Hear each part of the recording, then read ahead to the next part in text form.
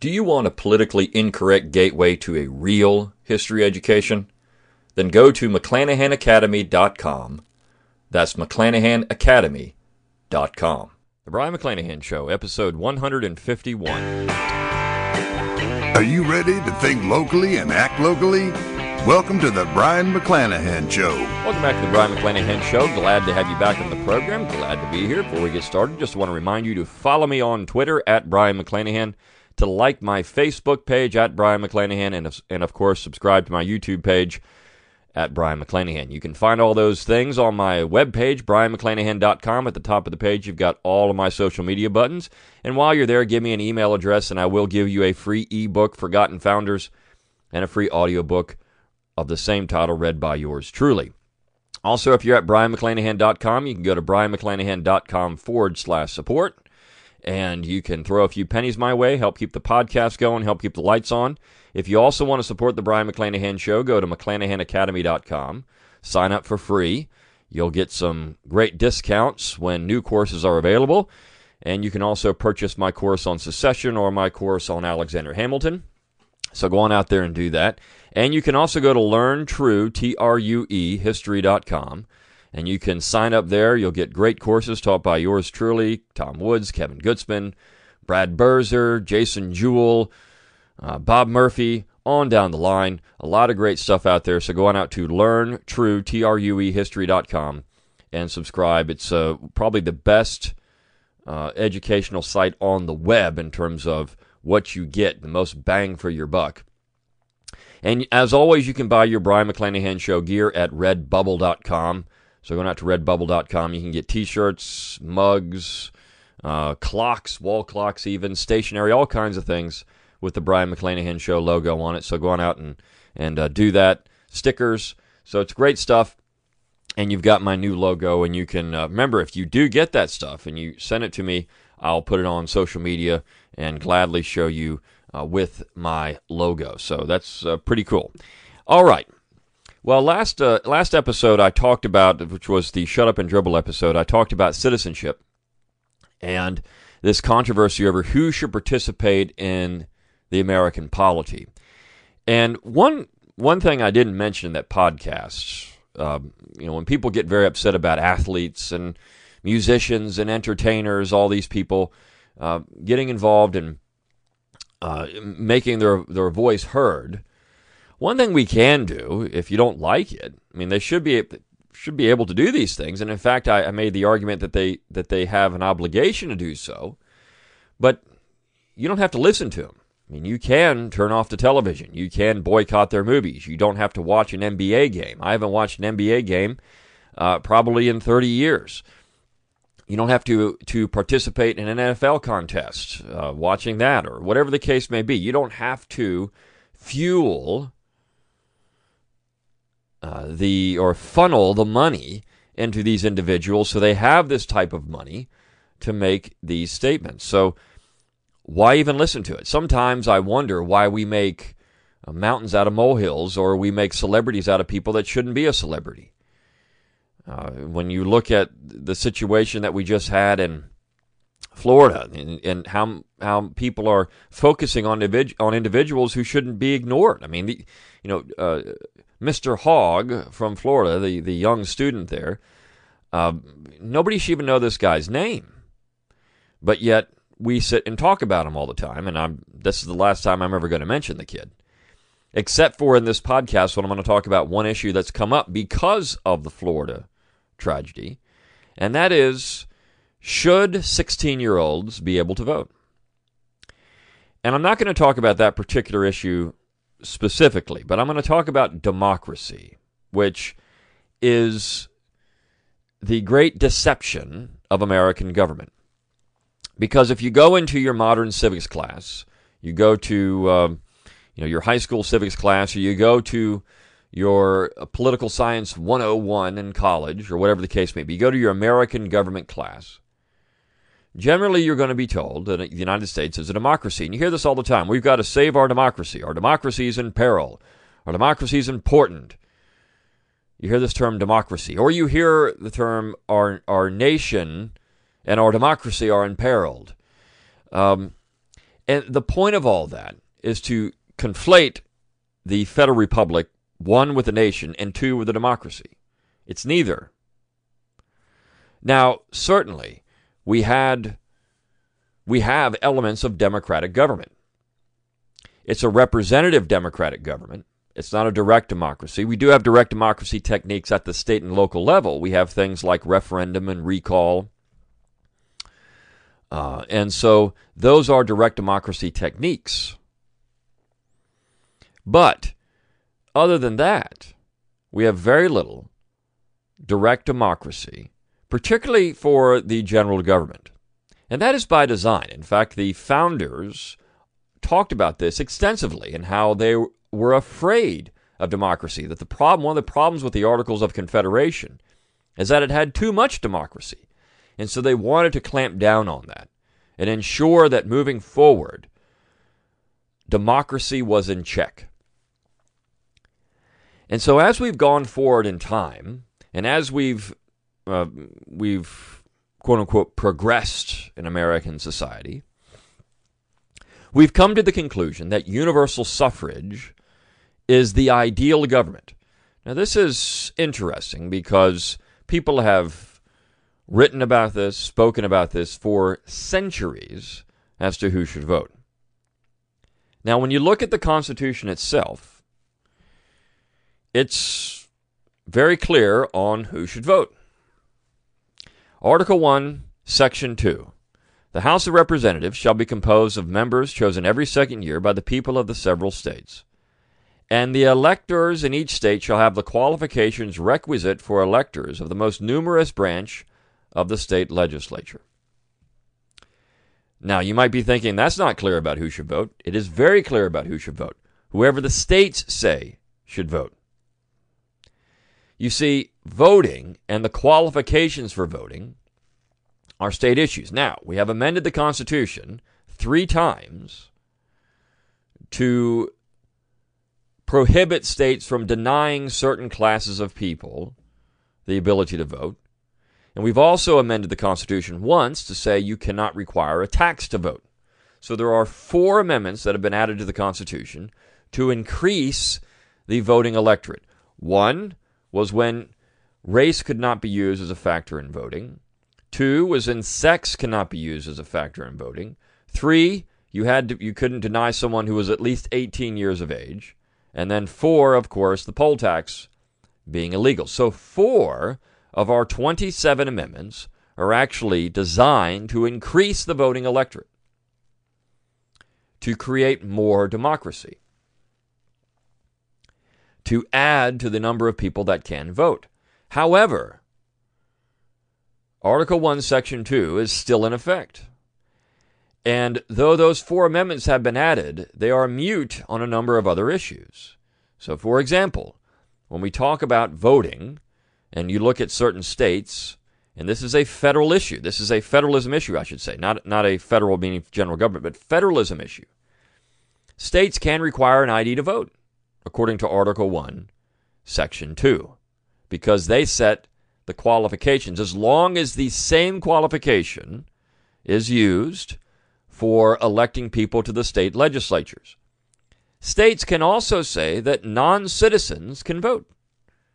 It's very clear in Article 1, Section 2, they can do that. They can't say, well, you're not 19, so you can't vote. They can't say because you're Hispanic, you can't vote, or because you're a woman, you can't vote, or you got to pay me $100 to vote. You can't do any of that, but you can place certain restrictions on voting. You could say you have to pass a general civics exam to vote in this particular state. Now, of course, these would be challenged in court. There's no doubt about it. If the state ever said, we're going to have a civics exam so you can vote, it would immediately be challenged. Some group would file a lawsuit, and it would go before a federal judge. But is this really a federal issue? They would claim the 14th Amendment and equal protection under the law. But is this really a federal issue? Clearly it's not. Article 1, Section 2 shows it's not a federal issue, other than the 4 amendments that I mentioned that would say you cannot deny someone the vote based on these particular qualifications. Now, the question is, though, should we lower the age to 16? Well, why stop there? Why not 12 or 10 or 5? Why not when someone can first, go to school, they can vote? Because this comes down to citizenship, and I talked about this in the last podcast. Citizens and the participatory element of citizenship in government. Now, I'm not advocating that we drop the age. In fact, in my personal opinion, 18, the only reason it was dropped to 18 is because 18-year-olds were drafted into the military, and so then, of course, they should be able to vote because they're being drafted into the military. Now, should we think about the draft, to me, is a bad idea. So if we eliminated the draft, could you then increase the voting age to, say, 21? We know that most 18-year-olds don't vote. We also know that most people who are 21 or younger, even maybe 25 or younger, are not well-versed enough in American government to make good decisions. They are influenced by a number of factors, which could be social media. It could be people like LeBron James who are out there and have a high profile and saying, this is what we should do. I know this happens all the time. They're influenced by people with a large public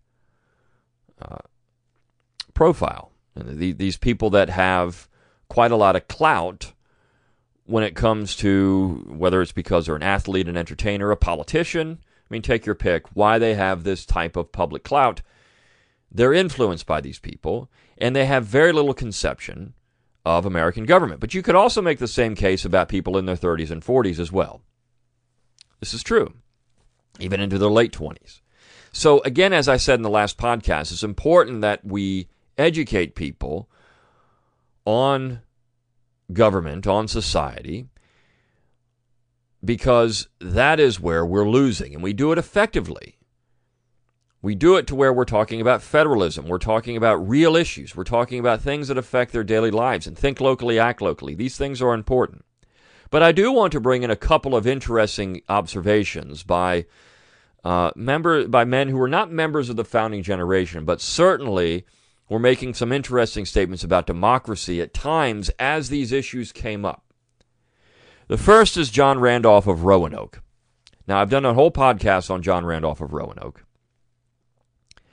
He was part of the convention in Virginia in 1829, charged with creating a new constitution for the state. And one of the issues they had in Virginia in 1829 was expanding suffrage. They were in a heated debate about who should vote. Should we expand it out to every white male? Should they have a property qualification? Should there be some other type of qualification? Because this was an important issue. Should there be some type of qualification? Should they have some stake in the government? Now, we could say, if they pay taxes, should they be able to vote? I talked about that in the last episode. Now, everybody, if you use that benchmark, everybody pays taxes. So then we should say, well, there should be no restriction on age. It should just be taxes to say you should vote. I mean, even a kid that goes out and buys a candy bar pays taxes because with their allowance or because they earned a little money doing a little odd job, now they've paid taxes because they paid sales tax. Or they paid an indirect tax because there's some type of regulation that went into manufacturing that candy bar that increased the value of the candy bar. Or they go out and they buy a pack of baseball cards. They're paying a tax. Or whatever they're buying, a video game, whatever it is today that kids buy with the money that they get, however they get it. So should we allow kids to vote because they pay taxes? There has to be some type of requirement, or you run into a situation where you have the tyranny of the 50 plus 1%. This is the problem with democracy. Democracy. I remember when I was in high school, my senior year, the course, which you couldn't get away with this today. There was all kinds of things that happened when I was in middle school, what they called junior high school and high school, that you couldn't get away with today. But the course was entitled "The Problems of Democracy." Now, I highly doubt that you could call a course that today, because democracy is the god of American government. If it's democratic, it's great. The more people that can vote, the better. The more people you can register to vote, the better. The more people you can get to the polls, the better. Now, that is a false notion. As Hans Hermann Hoppe said, it's the God that failed. But still, this is the modern perception of government. It's all about democracy, and there's no problems with it unless it's people voting that you don't like. And we hear this person shouldn't vote. We shouldn't let these people vote. Now, because we don't like their opinion on things. That's not what I'm advocating here. We should ensure, in my estimation, that the people that are voting are well-versed in American government. Whatever their political opinion is, that's irrelevant. But they should at least they should understand American government. However, this is a question that's been used, or been discussed several times in American history. So let's start with John Randolph of Roanoke and a speech that he made in 1829 during this Virginia Constitutional Convention, And he said this, quote, "In the course of what I fear will be thought my very worrisome observations, I spoke of the tariff law. When the people of the United States threw off their allegiance to Great Britain and established republican governments here, whether state or federal, one discovery since made in politics had not yet entered into the head of any man in the Union, which, if not arrested by the good sense and patriotism of the country, will destroy all republican government as certainly and inevitably as time will one day destroy us." Now, so he's saying that the founding generation hadn't really considered this yet. In some ways, he's not. They had considered it, and they tried to check these things. That discovery is this: that a bare majority may oppress, harass, and plunder the minority at pleasure, but that it is their interest to keep up the minority to the highest possible point consistent with their subjugation, because the larger that minority shall be in proportion to the majority, by the same proportion are the profits of the majority enhanced, which they have extracted and extorted from the minority. Now, John C. Calhoun essentially said the same thing. This is where he's talking about the concurrent majority, but he's talking about the inability of the minority to protect itself from the majority. But Randolph is saying the point of the majority is not to crush the minority, but to keep it just a bare minority, because the more of the minority you have, the more you can extort from them, the more taxes essentially you can take from them. You don't want to crush it. You want to keep it there, right about where it is, about 49.9%. That's where you want to keep it, because then you can take more from them. And after all our exclamations against this crying oppression, after all our memorials and remonstrances, after all our irrefragable arguments against it, shall we in Virginia introduce this deadly principle into our own government, and give power to a bare majority to tax us ad libitum, and that when the strongest temptation is at the same time held out to them to do it? It is now a great while since I learned from the philosopher of Malmesbury that a state of nature is a state of war. But if we sanction this principle, we shall prove that a state, not of nature, but of society, and of constitutional government, is a state of interminable war. And it will not stop here. Instructed by the most baneful, yes, and most baneful example, we shall next have one part of a country conspiring to throw their share of the burden of the levy upon the other part. Sir, if there is a destructible principle in politics, it is that which is maintained by the gentleman from Augusta." End quote. This is a war, he said, a war of one section, the tyranny of the majority, what he called King Numbers, the tyranny of the majority against the other section of the population. And if you look at what we're doing in America now, we're nationalizing everything. Every issue becomes a national issue. And that's because the majority understands their power. They understand. And you look at the rub over Donald Trump winning the last election because he didn't win the popular vote. So see, the majority understands that the Electoral College is against them, that the state governments are against them. We just saw in Florida they did not pass an assault weapons ban. So yet, if you can't do it there, you go to the center where they have, theoretically, the power through majority government to make these changes. And they have nationalized everything. Now, even the amendments, if you look at the arguments against the amendments I brought up, the 4, there were arguments against those amendments that were saying this is a bad idea. Not because they were against the proposed change to voting, but because they were against federalizing, nationalizing the election process. This was the problem in their mind. And I'm going to talk about one particular speech here in a minute by a Delaware senator. The son and father had talked about these issues. And I did a podcast on them earlier a couple of years ago, in fact, about these 2 senators from Delaware. But this is the point. If you nationalize everything, then you create the tyranny of the majority. You create what John Randolph was fearing in Virginia, in the state of Virginia, where he said Virginia is going to turn into a tyranny. It's going to turn into a war of the majority against the minority, but it's going to be a nasty war because the minority will maintain, as the majority wants it to, about 49%. And so they can keep extracting from them all they want. They can plunder that group all they want. That's the point. This is why Calhoun said we need to protect the minority from the majority. And we are now in a situation in America where people of a libertarian or conservative persuasion, whatever, if you're not, and I know that people say, well, Trump's the president.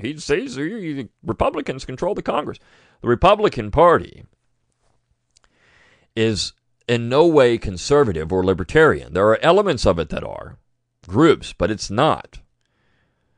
Donald Trump, he's done some things, deregulation, look at Supreme Court justices. He's done some things that you could point to and say, yeah, those are good things. But Donald Trump he's not someone who is, you would cite and say that person's a real libertarian or a real conservative, whatever it is. He is none of the above. He has some tendencies in that direction at times, but he's not a purist. So you could say, but the majority of the population in America, they're being thwarted constantly by non-democratic elements, and they want to change all that. They know it. They know it's there. They want to change it. So the point is we should try to do as much as we can to ensure, for example, that the Electoral College is not done away with. This is where the Convention of the States comes in. How can you pass amendments to codify, to ensure that these non-democratic principles are maintained, because it is a check on rampant democracy. Now, I'm going to give you several quotes now from the Bayards of Delaware, from my book.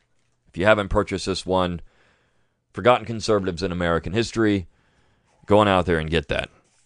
But I'm going to read you some quotes from Thomas Francis Bayard and James A. Bayard dealing with the issue of democracy. And I'm going to start with James A. Bayard and a speech he made in 1867. Now, the issue at hand was the 15th Amendment. And people would go back and look at this and say, well, there he is. The guy is, he's opposing the amendment because of race. But he said clearly why he was opposing the amendment. He said, quote, the Republican legislation at hand, that's not his word, quote, was utterly subversive of the semblance of free government and would end in one of 2 alternatives, either a concentrated, consolidated bureaucratic despotism or anarchy. He also said, quote, I am also opposed to the consolidation of all powers in a single government, and believe that the amendment now proposed, the 15th, removes the last barrier which secures the states a single right against the federal government. End quote. Now, he's saying that by enlarging the electorate, what you are doing is destroying the states because you're nationalizing elections. He was against it. His son, Thomas Francis Byard Sr., who replaced him in the Senate in 1869, said that the proposed 15th Amendment was, quote, a direct, open, flagrant violation of the spirit and letter of the fundamental law of the country that we have all sworn to sustain. Most importantly, these are my words, most importantly, Byard saw the amendment as an attempt to perpetuate the Republican majority, crush political opposition, and centralize power in Washington. And here is his quote. Quote, that the power that you propose to take from the states and deposit with the federal government to consolidate the power of all powers, that which underlies and creates all other powers, and that you propose to place in the hands of Congress, is the intention by a measure like this to destroy first all shadow of freedom in the exercise of their opinion by the people of these three states, Mississippi, Texas, and Virginia, which had to constitutionally ratify the amendment to re-enter the Union, and next, having destroyed that, to make their votes the instrument whereby you crush out the sentiment of the northern states. The honorable senator declares that which was a Republican form of government in 1787 is not such in 1870. That a lapse of time, the changes in the condition of the country have destroyed the definition and signification of these words which are older than the language in which we speak. Delaware, a Republican state before the United States had existed, as a government that was republic long before you had your confederation of republics, and forsooth, if this doctrine is to be attempted, then we shall have what? We shall have the states that made this union, the creators of this union, converted into mere creatures to be molded and turned as language shall find itself more conveniently used by an accidental majority of Congress. Now, Byard continued later that in terms of elections, and this gets into democracy, he said, quote, give us a true federal election, an election undisturbed by federal money, by federal threats, by federal officials, by federal bayonets. Unchain the great heart of the American people and let them vote freely.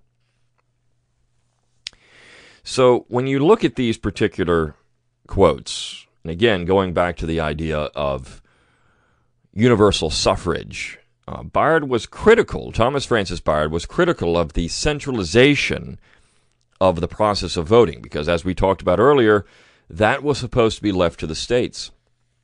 The qualifications for voting were supposed to be left to the states, and he was concerned about expanding the suffrage out to a point where it would become, as he said, a sham. And especially when you interjected money into the contest from the center. And so I think his father actually had a better statement on this. And so I'm going to read you a couple of quotes from James A. Byard, the younger, who's Thomas Francis Byard's father. He said, quote, I am, however, but a looker-on in Vienna now, but I fancy that I can foresee ultimate results more clearly than many of the actors. There are other matters, such as the increase of large cities and their relative control over the rural population, with the vice of universal suffrage controlled by the common government, and the democratization of the bar and the press, which make me anything but sanguine as to our future. So here he has, he wrote that, I believe in 1872, around there, 1870, 1872. And he was already predicting what was going to happen as you started seeing the increase of cities. And if you look at a modern map of America and the American electorate, you have urban pockets that vote one way, and then everyone else in the entire United States that votes the other. And so he was seeing what this urbanization of America was going to do and how that was going to affect as you started having, as he said, universal suffrage, what that was going to do to future elections and the future of American government. And he was concerned about that. And finally, he wrote, He said he had no faith in the self-government of dense urban masses, for individual character is lost in the crowd until Cromwell or Napoleon comes. And he later said the Yankee school system may stimulate the brain, but it ignores man's moral nature and produces discontent with their condition among the masses. God help the country in which the masses are merely stimulated and trained to act in combinations, which are always, sooner or later, controlled by demagogues.